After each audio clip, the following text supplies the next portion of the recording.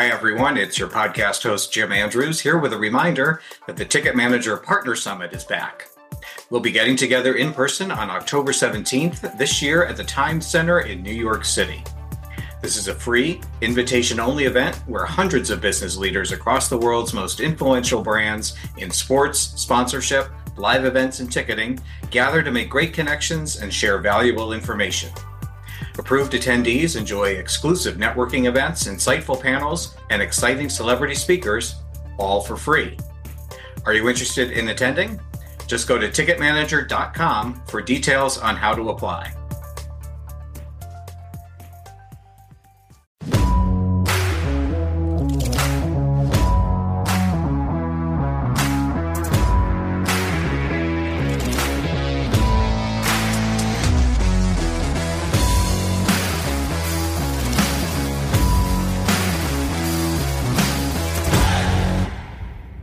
Hello and welcome to Ticket Manager's All Access interview series, engaging leaders from across the sports marketing spectrum to identify and explore critical issues in the business of sports, entertainment, sponsorship, activation, ticketing, hospitality, and more. I'm your host, Jim Andrews. Joining me on this episode to discuss the emergence of virtual events, sponsorship make-goods, and other aspects of the brand partnership value equation is Nick Carey, Senior Vice President and Head of Sponsorships and Brand Engagement for Wells Fargo. Welcome, Nick, and thanks for joining us. Thanks for having me, Jim. Looking forward to the conversation. As am I. Obviously, in a lot of these conversations, and I think probably all of our conversations these days, talking about what 2020 has meant. And one of the developments that have come out of this year, it's clear that virtual events, when done right, can really be a valuable asset to sponsors. And you had some success with virtual events at Wells Fargo this past year. Can you share some of the lessons that you all learned? It's funny to be here in November, kind of looking back at what feels like a lifetime ago in February and March and kind of all the things we've learned and how, to your point, born of necessity, have to look at new ways of engaging fans and customers and consumers in general. I think one of the lessons we've learned is, like probably a lot of brand side marketers, is just the need to be nimble, creative, and innovative. And, if a lot of companies were like that already, and for those that weren't, you learned how to do it quickly. So, in addition to the lessons we learned, the thing that I think was, the silver lining of this is just the opportunity to try new things. There are digital technologies, there are platforms, there are virtual events like we're going to talk about that in the past, I'll be honest, were maybe a little bit harder to sell just because, you didn't need them as much. Whereas the pandemic has really forced us into needing those things. Some of the things we did, I mentioned virtual events, right?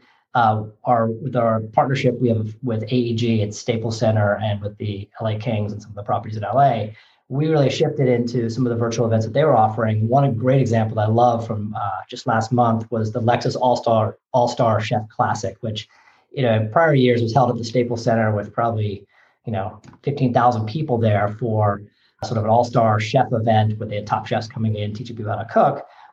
Having to ship all of that online was something we thought was really interesting because it was a way that we could engage with local LA customers on our side and bring a really cool experience into their homes. And again, with AEG, what they did was essentially sent prepackaged meals to our customers, our guests, but also to other people that were involved in this bigger event, to their homes in the greater LA area. So you receive a package at home, and then the next day you log in and the chef is there in a virtual environment teaching you how to cook it.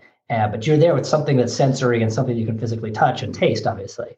So I think that's just a really neat way to do a virtual event differently and think about experiential in a different way. And some other things we've done that are maybe more in the core sports space was we do a lot of player meet and greets with various teams we sponsor. So the Mexican national team, for example, we've been a proud sponsor of theirs for many years now. And their U.S. tour and their global match tour is very disrupted, but they are back and they are playing matches internationally. So we've actually done 4 meet and greets, post-game meet and greets with Mexican national team players and fans after the games, except it's like this, it's virtual. And so people watch the game and then log in and you have a player post-game doing a kind of a Zoom interactive with fans. So, not quite the same as being there, sort of in the locker room or in a room at the stadium afterwards, but to be honest, some of these events, we were never going to have people in Mexico City or in Japan or wherever else they may be playing. So anyway, some interesting things there that I think we certainly have learned from, certainly have allowed us to continue to be relevant for fans and for our customers.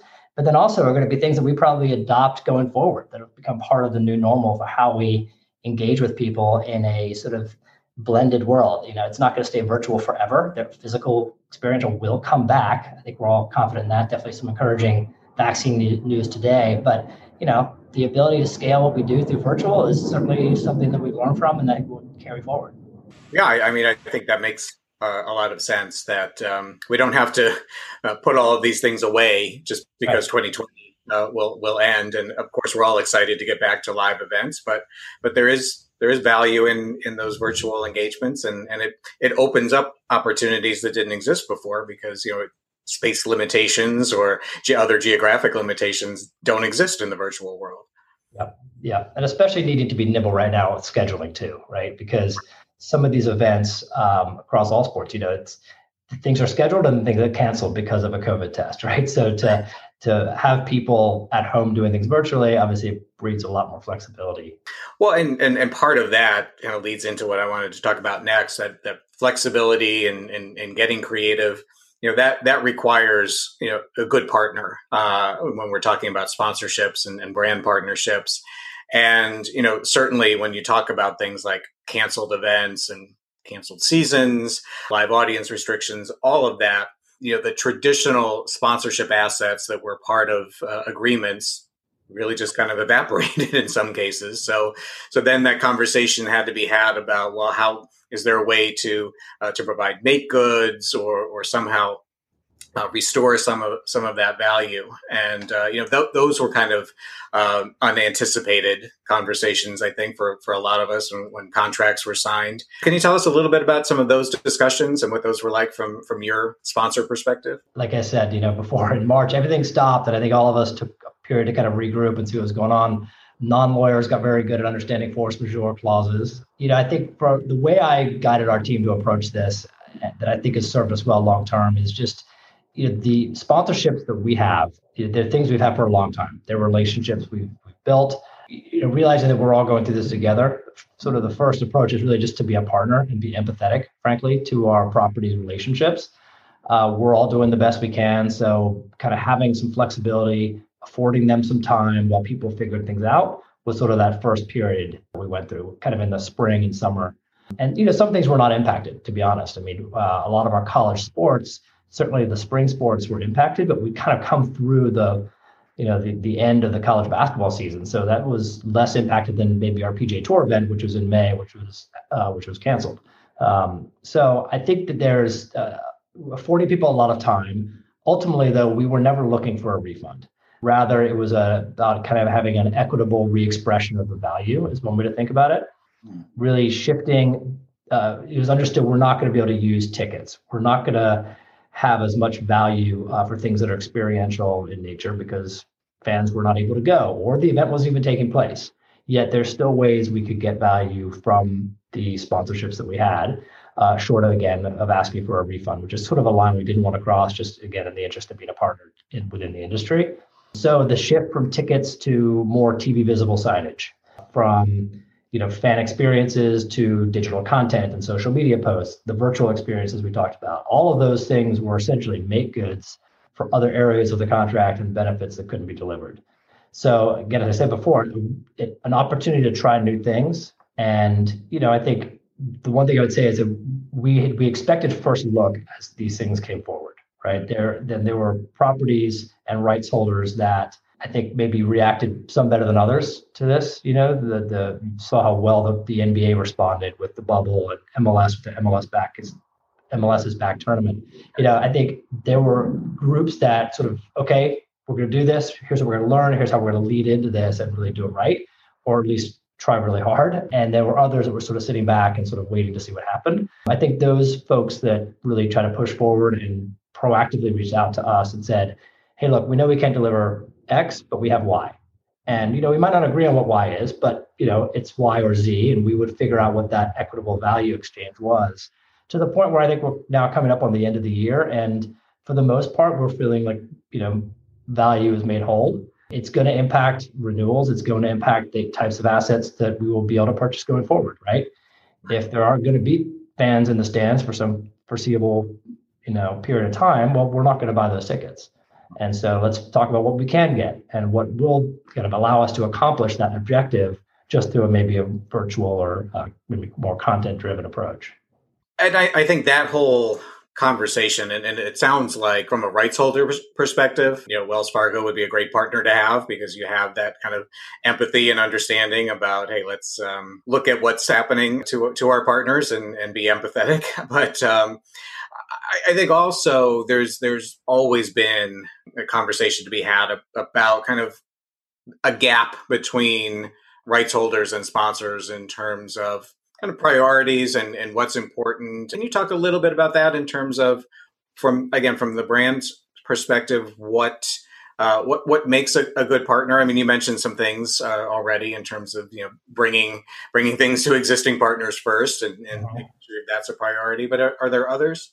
Yeah, I mean, look, I think that there is a gap. I think the gap has narrowed during the course of my career. I think what I've seen, if anything, is the gap narrowing because both sides of the table essentially are working with very similar data sets. You have agencies and evaluative entities helping both the seller and the buyer. And so the delta is getting slimmer. There's not like a lot of hot deals out there, I guess.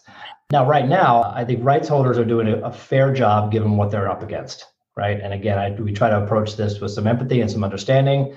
However, there is a gap because there are still a lot of uncertainty around scheduling of upcoming seasons or events, the unknown around attendance and whether people could be able to go to events. So, it's not going to be a situation where we just sort of buy what we bought before or spend what we spent before when, frankly, there's a huge unknown around the property or the rights holder's ability to deliver on those benefits.